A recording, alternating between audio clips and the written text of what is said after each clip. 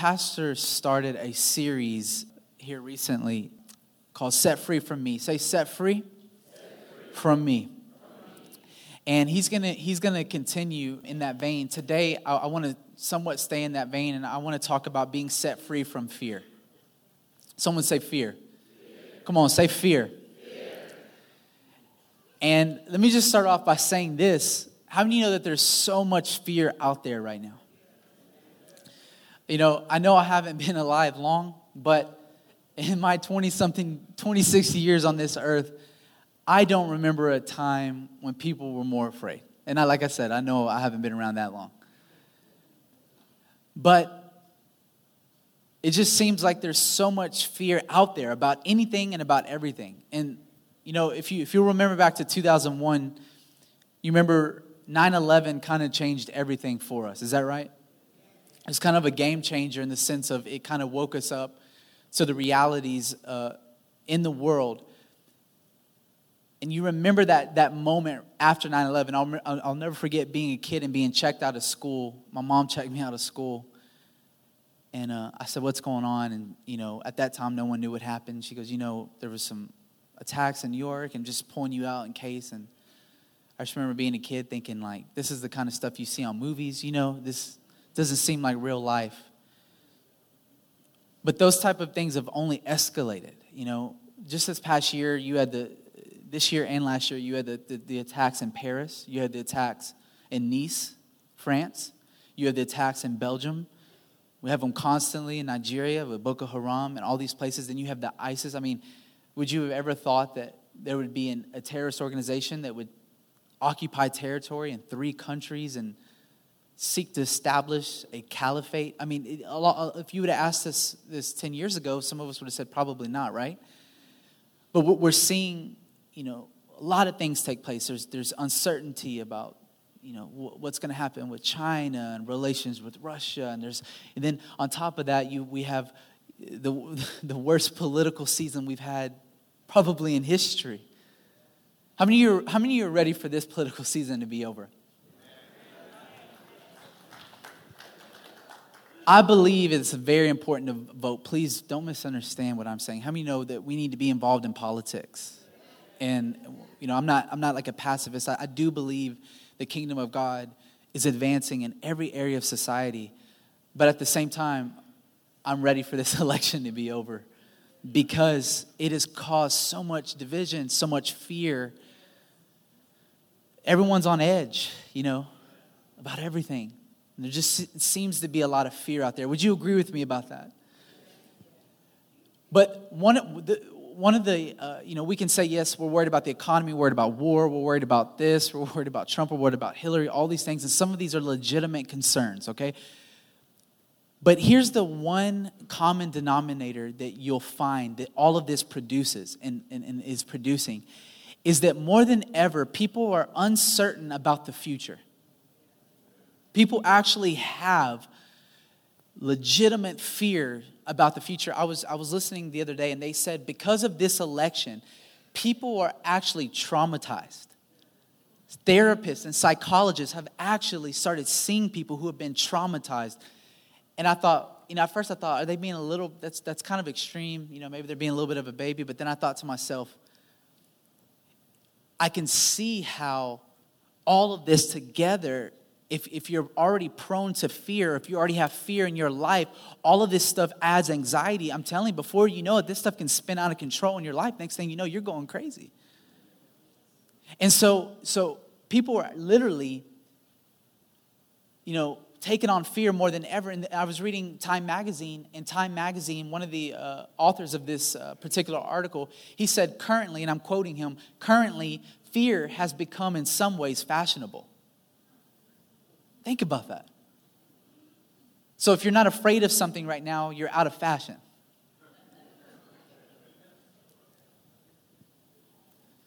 And don't get me wrong, we got a lot of legitimate concerns out there, right? A lot. But I want to talk to you today about this, the spirit of fear, kicking the spirit of fear out of our lives. How we can have concern, how we can have responsibility, how we can have things that we're worried about, but how they don't have to turn into tormenting fear. And we want to talk about how to kick torment out of our lives. Amen? You with me this morning? And this is a question I've been asking myself lately. I've actually been because over the last few weeks, I've actually been meditating on fear. Not fear itself, but like the meaning of fear, how fear affects our lives, the role of fear, and all these different things. And one of the things I've been thinking about is this: what would my life look like if fear wasn't a part of it? And I want you to ask yourself that question. What would your life look like? Would things be different if fear was not a major influence in your life? And I know a lot of us right up front, we think, I'm not afraid of much. Well, you may not be aware that you're afraid of something. See, sometimes fears are so embedded, or so deep, they can even stay dormant in your subconscious mind and be a part of your personality without you realizing it because you've tolerated it. You can be a strong, successful, healthy person, and on the outside don't seem like afraid of much, but you can have real legitimate fears. Not everyone has the same kind of fears. Are you with me? And so I've been taking inventory of my own life because I've noticed that whenever we make decisions out of fear, we usually always make the wrong decision. So I begin to ask myself, what would my life look like without the influence of fear? Let me ask you this way. What goal could you accomplish if fear was not a factor in your life anymore? Who would you be if fear wasn't a factor? Amen? But let me qualify some of this. How many know there's healthy fear and then there's bad fear? Okay, obviously the first type of fear that's healthy, actually I would say it's really the only healthy fear, is called what the Bible calls the fear of the Lord. How many of you believe in the fear of the Lord? I know this isn't necessarily a popular topic these days, like out there, but it's still very valid and important. Amen? But what is the spirit of the fear? The Bible calls it the spirit of the fear of the Lord. What is it? It's not torment. For some people, it has been torment, right? Because that's what religion has done. It's taught God in such a way that it seems that the fear of the Lord is a torment. But actually, when you get to the root of the word fear, the fear of the Lord in the scriptures, it means to be in awe of God. It means to be amazed by Him. It means, it's like if right now, if you were to be transported from this place to right in front of Mount Everest, and let's just say you were standing at the base of Mount Everest, and you were to look up, and you saw this mountain, and you can't even see the top, and you saw how big it was. You ever see something so big or so beautiful that something on the inside of you just says, wow. Something captivates you, and it's like this healthy fear, like, that's a big mountain, or that's a tall building. Or you see, that's what it's like times a million when you encounter God, because when you see Him in all of His splendor and all of His glory, He's so overwhelming that your response is awe. You see, the spirit of the fear of the Lord was never supposed to be torment for us. It was always supposed to be about reverence. You'll remember in the Bible, whenever an angel would come, oftentimes to visit or talk to someone, what would they do? Remember, almost every time in every story, it's the same narrative. They would get afraid. And what would the angel then say? Fear. Fear.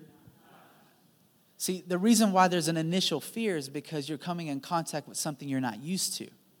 See, when the children of Israel came to the mountain of the Lord, remember when God invited them to the mountain?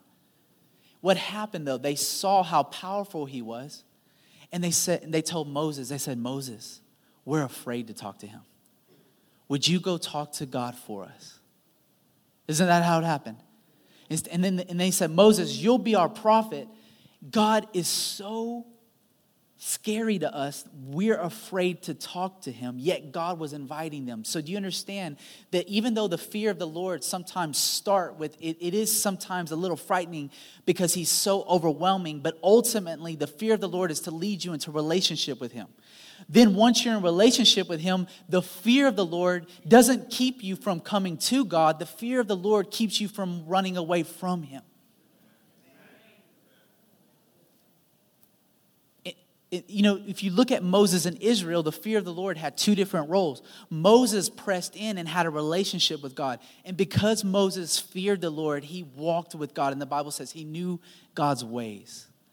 But because Israel resisted, they allowed the fear of the Lord to become torment for them. They never pressed into what they had access to. So I just want to clear that, because there's a lot of religious garbage around this topic of fear of the Lord, that some people are become afraid to approach God. Because I want to tell you something, that in the new covenant, when Jesus shed his blood, the Bible says that you've been reconciled to God.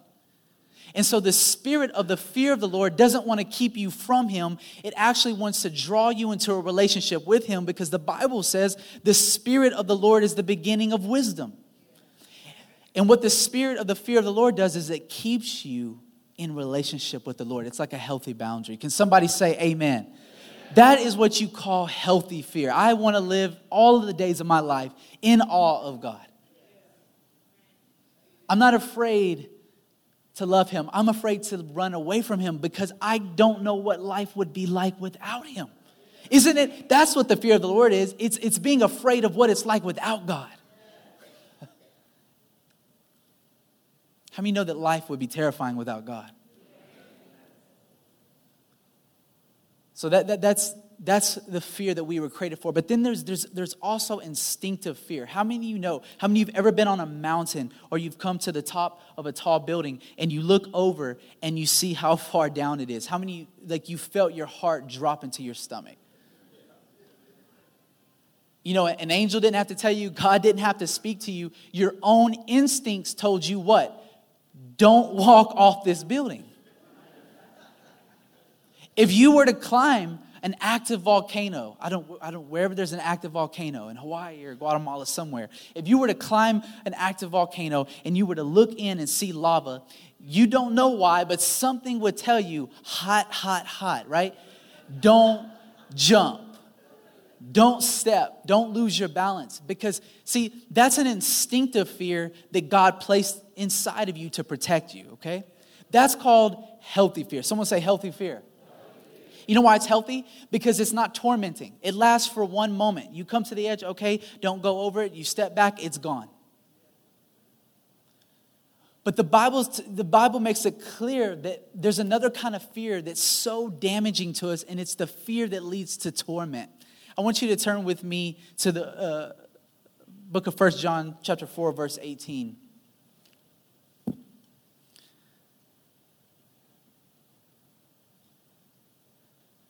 It says this: there is no, someone say no.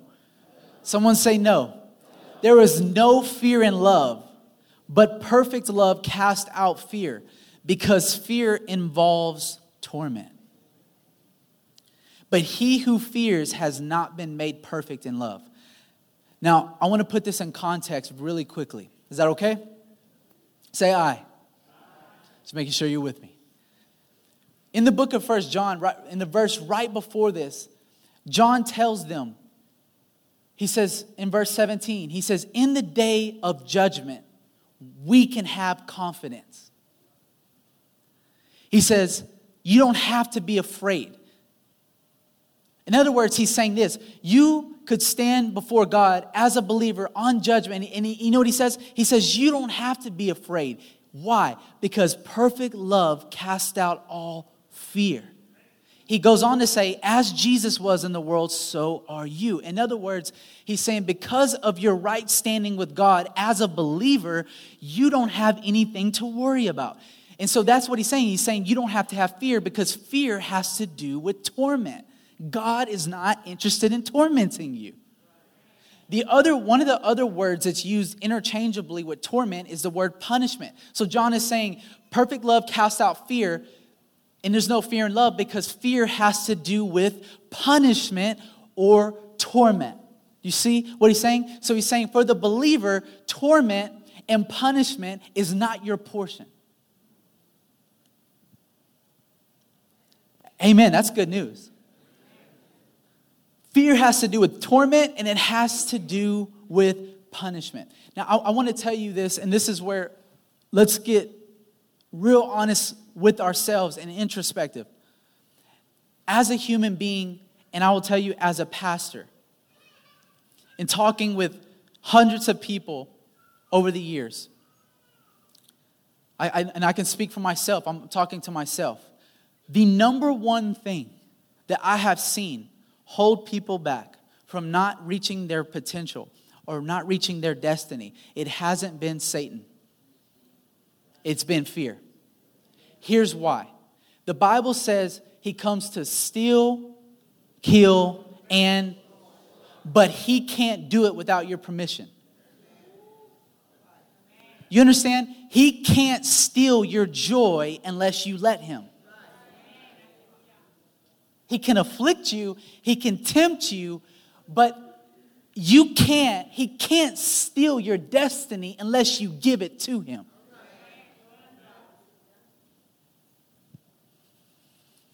So many times, yes, the enemy is the author of some of the things, the afflictions or some of the lies and all these different things. But we have a choice in whom's report will we believe. Choose ye this day who you'll serve.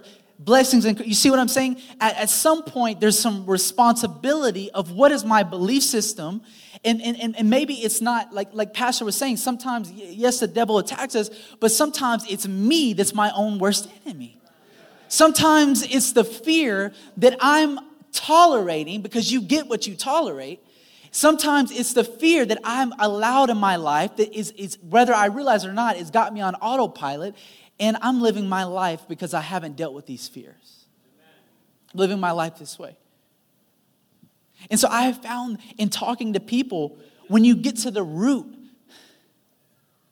obviously the number one need everyone has is salvation. Amen? A relationship with God. Outside of that, that's the most important thing. But outside of that, the number one thing I've seen hold me back and hold others back has been fear. Fear, I talk to people throughout the years who've told me, Andrew, there's been a history of sickness in my family, and I'm afraid of getting sick. Maybe I'm speaking to someone in this room, or you know someone like that. They live in constant fear that they're going to get sick. There are some people, here's a big one, and I keep hitting this one because this is a big one. There's a lot of people who live in fear of money, and what do I mean of that? I mean, there's a lot of fear that either you're not going to have enough money or that money's going to run out. Is that a legitimate fear that people have? That's a big fear. Because especially with all the uncertainties in our world, a lot of people are worried about money. Am I going to have enough money? Will I have enough money to do this or this? Or can I go to college and this? Some legitimate concerns, but what it actually creates is it actually creates a fear of money.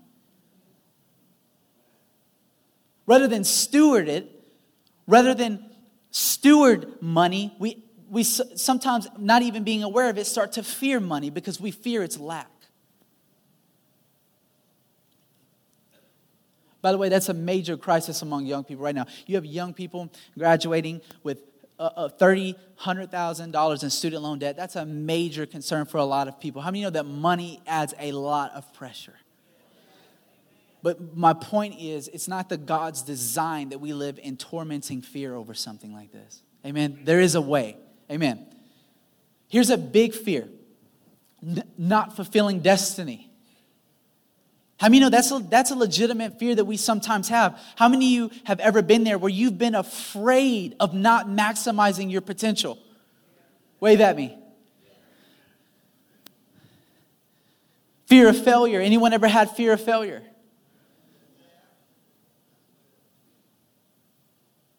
Some people succeed in life on this one thing. They're so afraid to fail that they become successful because they're afraid to fail. There's a fear, a legitimate fear sometimes we have of repeating the past. Sometimes when there's patterns in our lives or cycles, it could be in our families or it could be based upon our own choices, that sometimes we fear, we don't trust ourselves. We fear that we're going to keep making the same mistakes over and over again.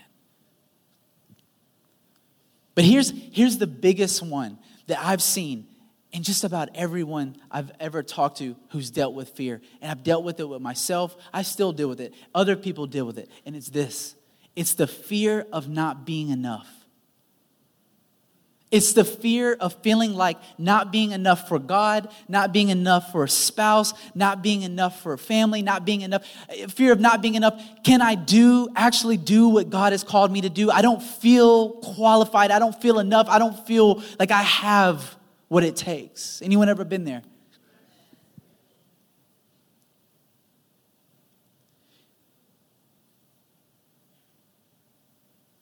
As a pastor, working with young people,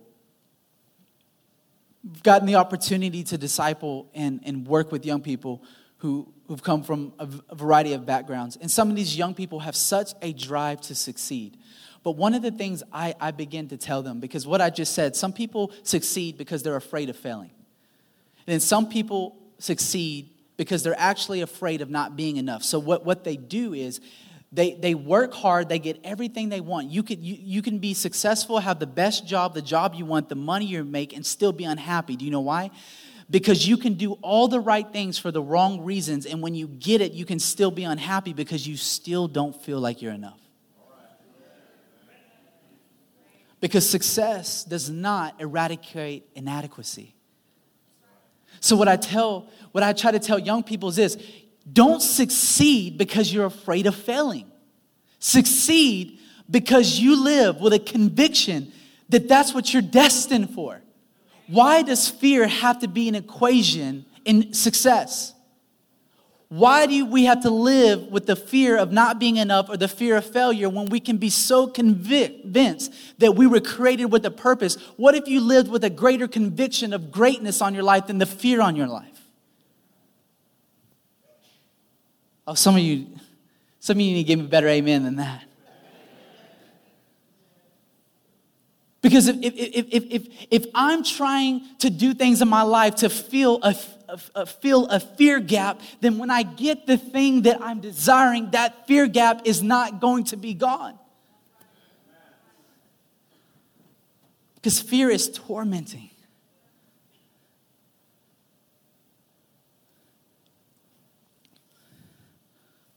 So I tell him, I said, you're going to succeed not because you're afraid of failing, but because of the conviction of the greatness of God on your life. Because you were created with a purpose. I've gotten to the place where the only thing that I want in my life is the fear of the Lord. Amen? That's the only fear that I want to tolerate. Because what it says in 1 John 4:18, it says this. It says, if we have fear in us, then it means that we have not been perfected in love. Here's the scary thing about fear. Okay, you ready? I don't like to spend time on the negatives, but let me just hit this negative. Here's the scary thing about fear. And Job said this in Job chapter 3, verse 25 through 26. He says, for the thing that I greatly feared has come upon me, and what I dreaded has happened to me. I am not at ease, nor am I quiet. I have no rest, for trouble comes. Now, people have coined different terms for this, but some people call it negative faith. To where when we have a fear that drives us, what happens is sometimes we end up focusing so much on what we're afraid of that we actually bring it to pass because subconsciously we're so focused on it that our actions make it happen. I know people who I've watched go in and out of bad relationships, who are afraid of repeating bad relationships, but yet they find themselves always in the same relationship. Because fear will never lead to a solution. You hear me today? Fear will never lead to a way out. Fear will never lead to anything good because fear has to do with torment and punishment. Whenever there's a fear present in our life, it will torment us and it will make us feel like we deserve punishment. Job said, that which I have feared has come upon me. But here's the worst part about fear that I think. Sometimes, yes, that happens. Sometimes the things that we fear, we actually make happen because we focus on it so much. Sometimes we focus so much on not being broke that we just stay broke. Sometimes we focus so much Sometimes we focus so much on, I don't want to be unhappy, but because we're so focused on being unhappy, we never give our chance ourselves to be happy. Sometimes we're so focused on problems that we can't find the solutions because you see there's a gift that God gave us. It's called focus. Whatever you focus on manifests in your life. That's why David said this. He says, I will magnify the Lord. Magnify means to put under a microscope. It means to bring it close. So whatever we focus on, whatever we magnify with our mind multiplies.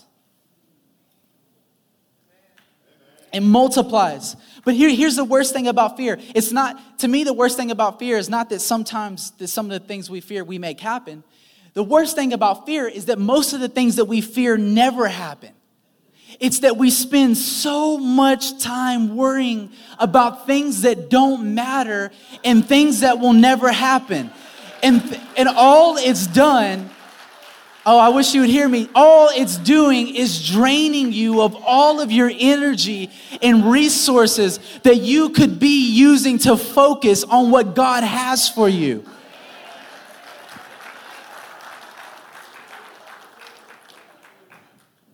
Have you ever been upset at yourself for letting things bother you?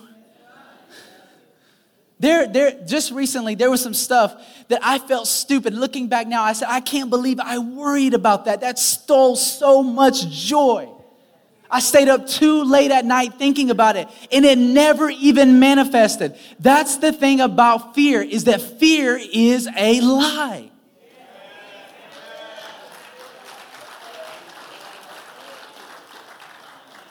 Fear is a lie. And this is the worst part. It goes further. This is another reason why fear is so bad. Because see, we were only created for the fear of the Lord. Is that right? So here's the principle. Whatever you fear, you serve. The reason why we fear God is because we're called to love Him and fear Him and to serve Him. Right? So whatever you fear in your life, you end up serving. This is why money becomes a stronghold, because if you're afraid of money, you end up serving money and it becomes a stronghold. Whatever you're released from, whatever you're not afraid of, you can conquer.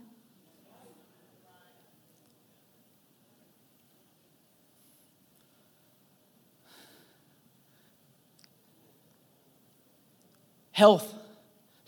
Did you know that you can worry yourself sick? You can be so afraid of being sick, you get sick. That's the truth. That's the truth. Study after study has shown, you can stress yourself into a heart attack. So here, I don't like acronyms, but here's my acronyms for fear. False evidence appearing real. But I want to make this very clear. How many know there's nothing wrong with being cautious or making good choices? I'm not saying that some of our concerns aren't legitimate, because how many know there's so many legitimate concerns in our lives? So like health, I need to take my health seriously. How many know I need to eat healthy? How many know the Whataburger at 2 a.m.? How many know the honey butter chicken biscuit at 2 a.m. is not a good choice? Except on Sunday, because it's the Lord's Day. No, I don't know. It's just not a good idea. So I can be cautious about my health. I can worry about not worry. I can be cautious and think about what I eat. Before I got married a month ago. Before I got married, I lost 20 pounds because I wanted to be healthy, right? But here's the difference.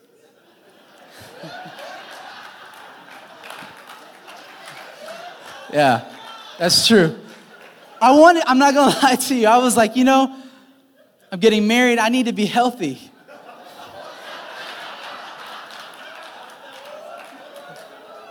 And it was worth it. Amen. So it's good to be responsible and it's good to be cautious. Here's my point, is the Lord didn't design us to live in fear about these things.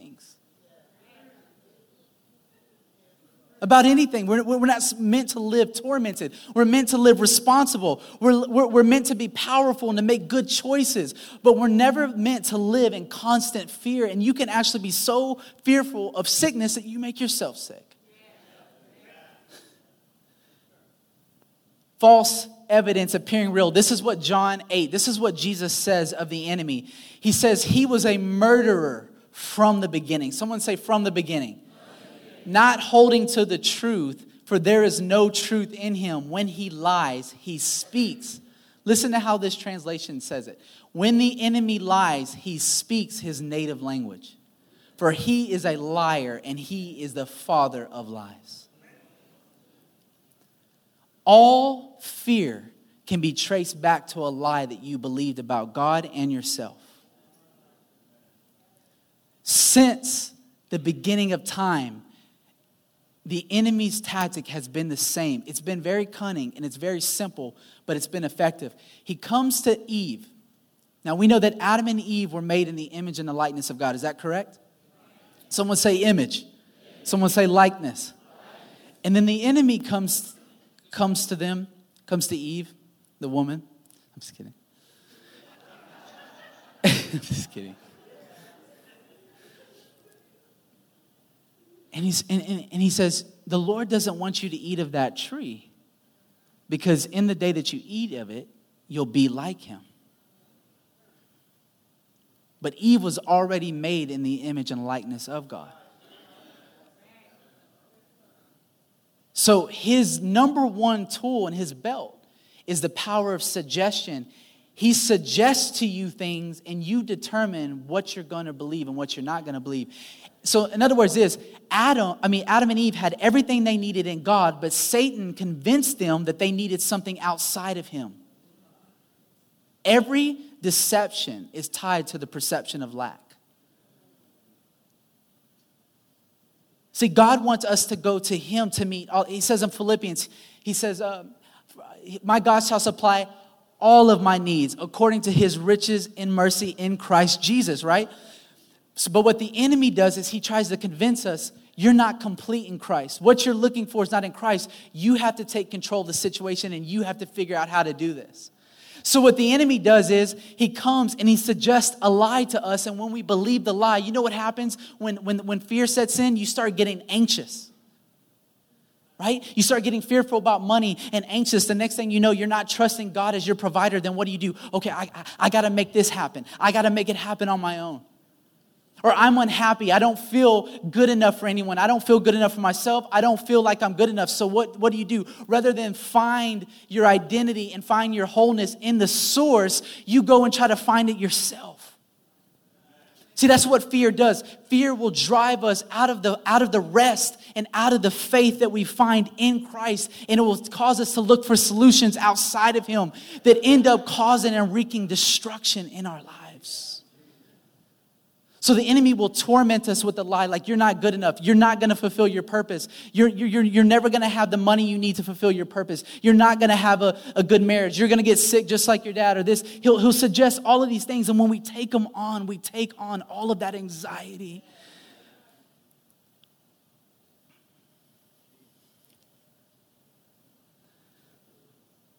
Here's another way of looking at it. In some ways, fear is thinking that we can do a better job than God. Because fear is saying, God can't handle this. I have to. God can't heal me. I have to go find it elsewhere. God can't bless me. I have to go make it happen. So God, don't get me wrong, God empowers our choices. We make good choices. How many say amen? Like, I'm responsible to go to school. I'm responsible to get a job. I'm responsible to work hard. I'm responsible to make good choices. But at the end of the day, who is the source of our life? As it says in Acts 17, in him we move and live and have our being. I can be responsible. I can make good choices. But anytime I start I step out of the rest and out of the faith in Christ. I step into dead works. And I give fear an opportunity to torment me. Because I'm looking for something outside of Christ that's only found in Him. Amen. Someone say amen.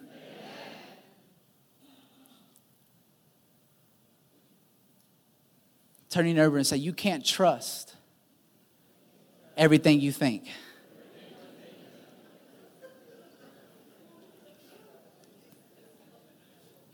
Isn't it amazing that when we start paying attention to our thought life, somehow we think that everything we think is true.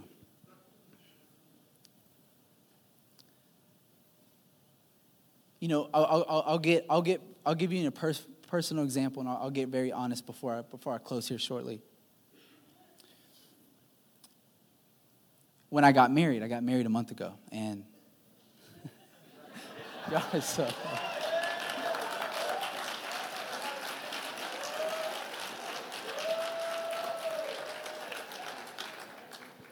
Amen. My life has gotten better in every way, I promise. No, I mean, I'm telling you, I got married and like my life was already blessed, but everywhere I turned, blessings are opening up. And I finally understood that scripture that says that when a man finds a wife, he finds favor with the Lord. I'm telling you.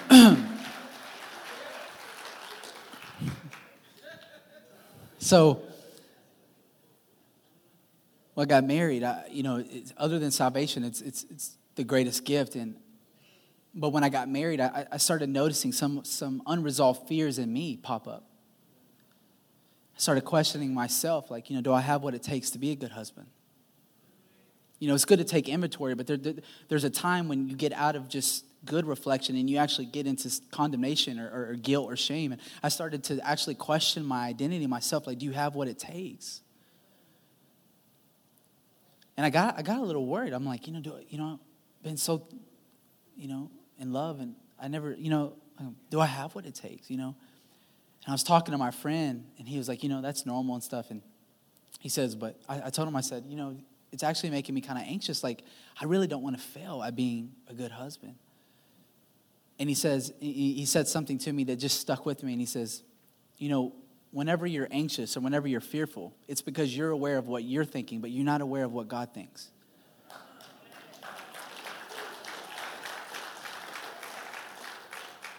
And I stopped and I thought, it's amazing sometimes how someone can say the simplest thing. And I thought, how many times in my life have I let my mind run wild? Here we sometimes are having inner dialogues with our own mind for years sometimes. And the key, there's such a simple way, there's a simple solution to stop and say, wait, be quiet. Bible says take every thought captive. I mean, we quote it, but I realized I quote that scripture, but haven't always practiced it because it means take every thought captive. In other words, I can't afford to have a thought in my head that's not of Him. So he said it, just something simple stuck with me. I'm thinking, okay, all of this dialogue going on in my head, all I have to do is say, shh, just stop. God, what do you think about me in this situation? But no. What, you say I can do all things through Christ. In Philippians, it says that He causes us to will and to do. In other words, I can't even will and do on my own. I have to have His help. So, in other words, you see how He works. In my mind, I was already starting to think, how am I gonna make this happen? And the Lord is bringing me back into the place that He wants us to be like Adam was that the point is that you can't do these things by yourself. The source is Him. And so that's what He means by this. This is what He means, the scripture means by perfect love casts out all fear. I want you to catch this. He doesn't say perfect faith cast out fear. There's a reason. Because see, sometimes our faith is going to lack. There are some times where in my despair or in my fear or in my doubt, I'm not going to have the ability in that moment to believe like I should. So where is my strength going to come from? It comes from the unfailing love of God. Here's why. Think about this for a moment. Do you remember being a child? In a moment with your parent, okay? Think about it back to a time when you were younger. And there was a moment that you knew, without a doubt, you were loved. 100% loved. You didn't think about it. You didn't have to worry about it. You knew they loved you. There's something about love that gives you courage. Because, see, love gives you confidence. Wait, someone loves me? There's something desirable about me? There's something worth love. See, love gives confidence because love sees the value. And so that's what it means by perfect love. See, the love that God gives, He just gives and gives. You know that His love doesn't run out. It just keeps giving. And He sees the value in you that He placed in you. And His love is what gives you the confidence.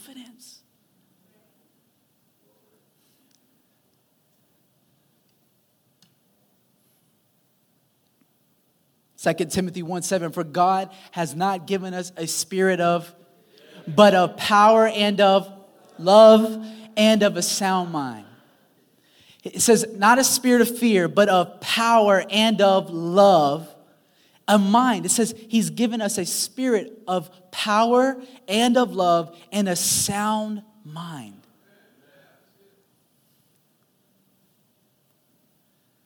Listen to what David says in Psalm 139. I want you to catch this. Remember that David was a man after God's own heart his whole life. Is that right? And David comes to this place in Psalm 139. How many know that you walk with the Lord long enough, you start learning things? He reveals things to you. And David comes to a place in his life in Psalm 139 where his relationship with God is so deep, he starts to be aware of how much God thinks about him. Now, automatically when I say that, you'd be surprised on the inside of us. Some of us have a hard time believing that God thinks about us.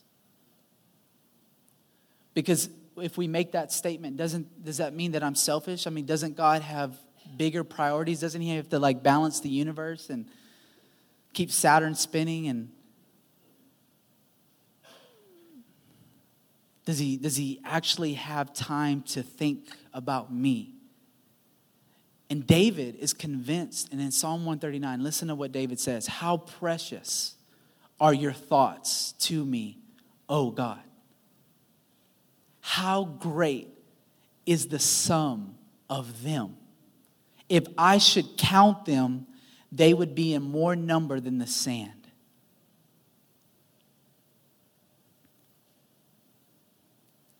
Someone say, wow. Have you ever been to the beach and you pick up a handful of sand? If I asked you to go pick up a handful of sand and count how many grains of sand are in there, could you tell me? No. If I told you to go pick up a whole truck full of sand, could you tell me how many grains of sand are in there? No. David said, how precious are your thoughts towards me? And if I were to try to number them, they would outnumber this sand. In another place, he says this, who is man that thou art mindful of me? In other words, David came to a moment, not just of poetic worship, but a moment of revelation that God is thinking about us. We didn't ask Him to. We didn't force Him to. He just does. Because God loves us, right? So think about the situation we find ourselves in when we allow ourselves to be tormented in fear. Think about how unnecessary it is. Here we are, having all of this war between our ears, right? That's where the battlefield is, amen? Here we are being tormented. And God is in heaven thinking about us while we're occupied thinking about all of these other things that not only don't matter, they're lies. But the moment the revelation turns on in your mind of how much you're loved by God, how much His thoughts are towards you. He told Jeremiah, I have plans and a future for you. And he says, not plans to harm you, but to bless you and to cause you to prosper. Those are the thoughts. See, there's a shift that happens when your focus becomes off of your fears and onto the God. That's what the scripture says. Perfect love casts out all fear. Because when you walk in the revelation of how much you're loved by God, there can't be room for fear in your life.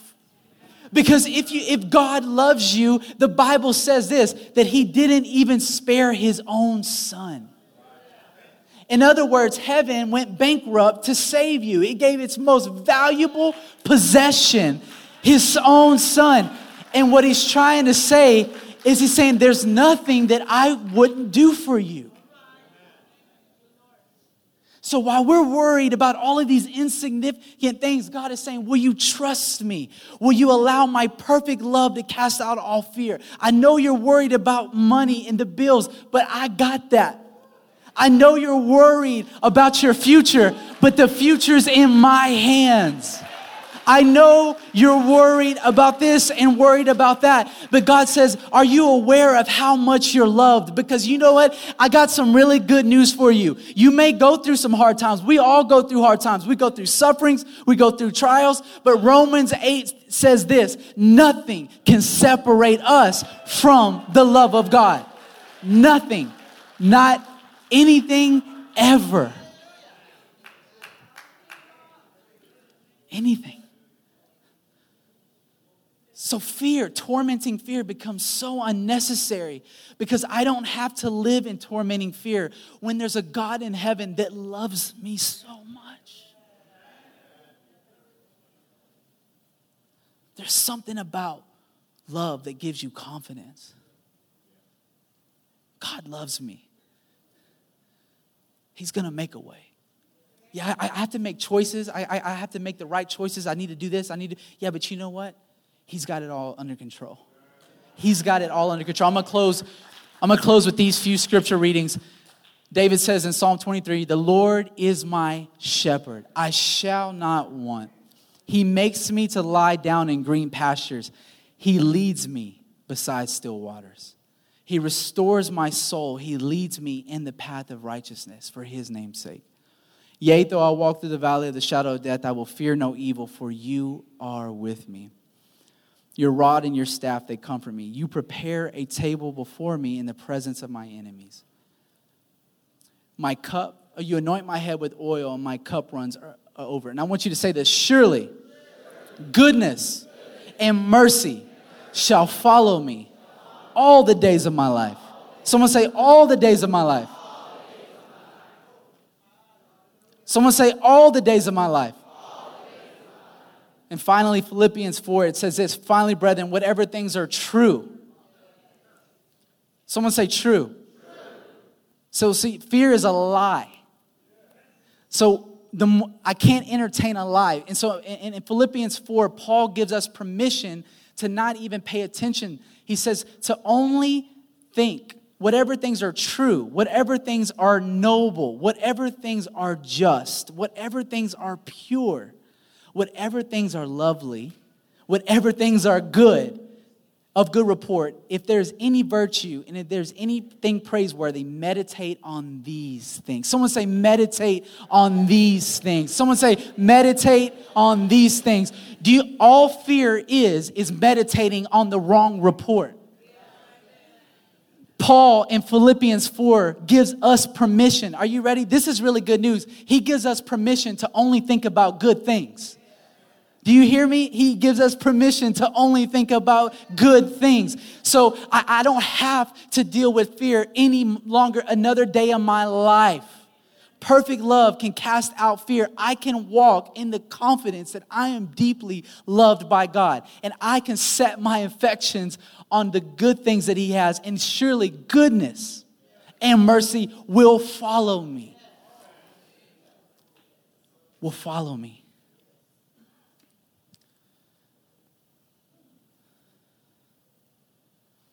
Someone say amen. I want to close with this. This is a psychological fact. They say, so fear will keep you in torment. It will keep you in this mode to where you won't be able to find any solutions. But they say the key to change in your life is not focusing on what you don't like. They say the key is to focus on what you want to change, right? What happens in your brain? It's amazing that Paul says in Philippians 4, like if he were alive today and see this research, he says, only think of things that are just or good. They say what happens whenever you set your mind on good things, your mind actually starts to create new neural pathways.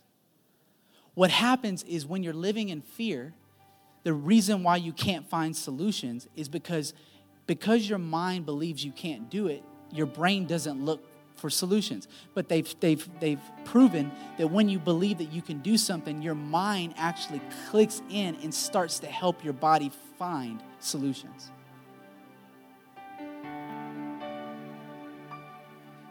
How many know that God wants to put us in our right mind? Because He wants to take us from being on the defense to the offense. Not on the defense of your life, but on the offense of your life.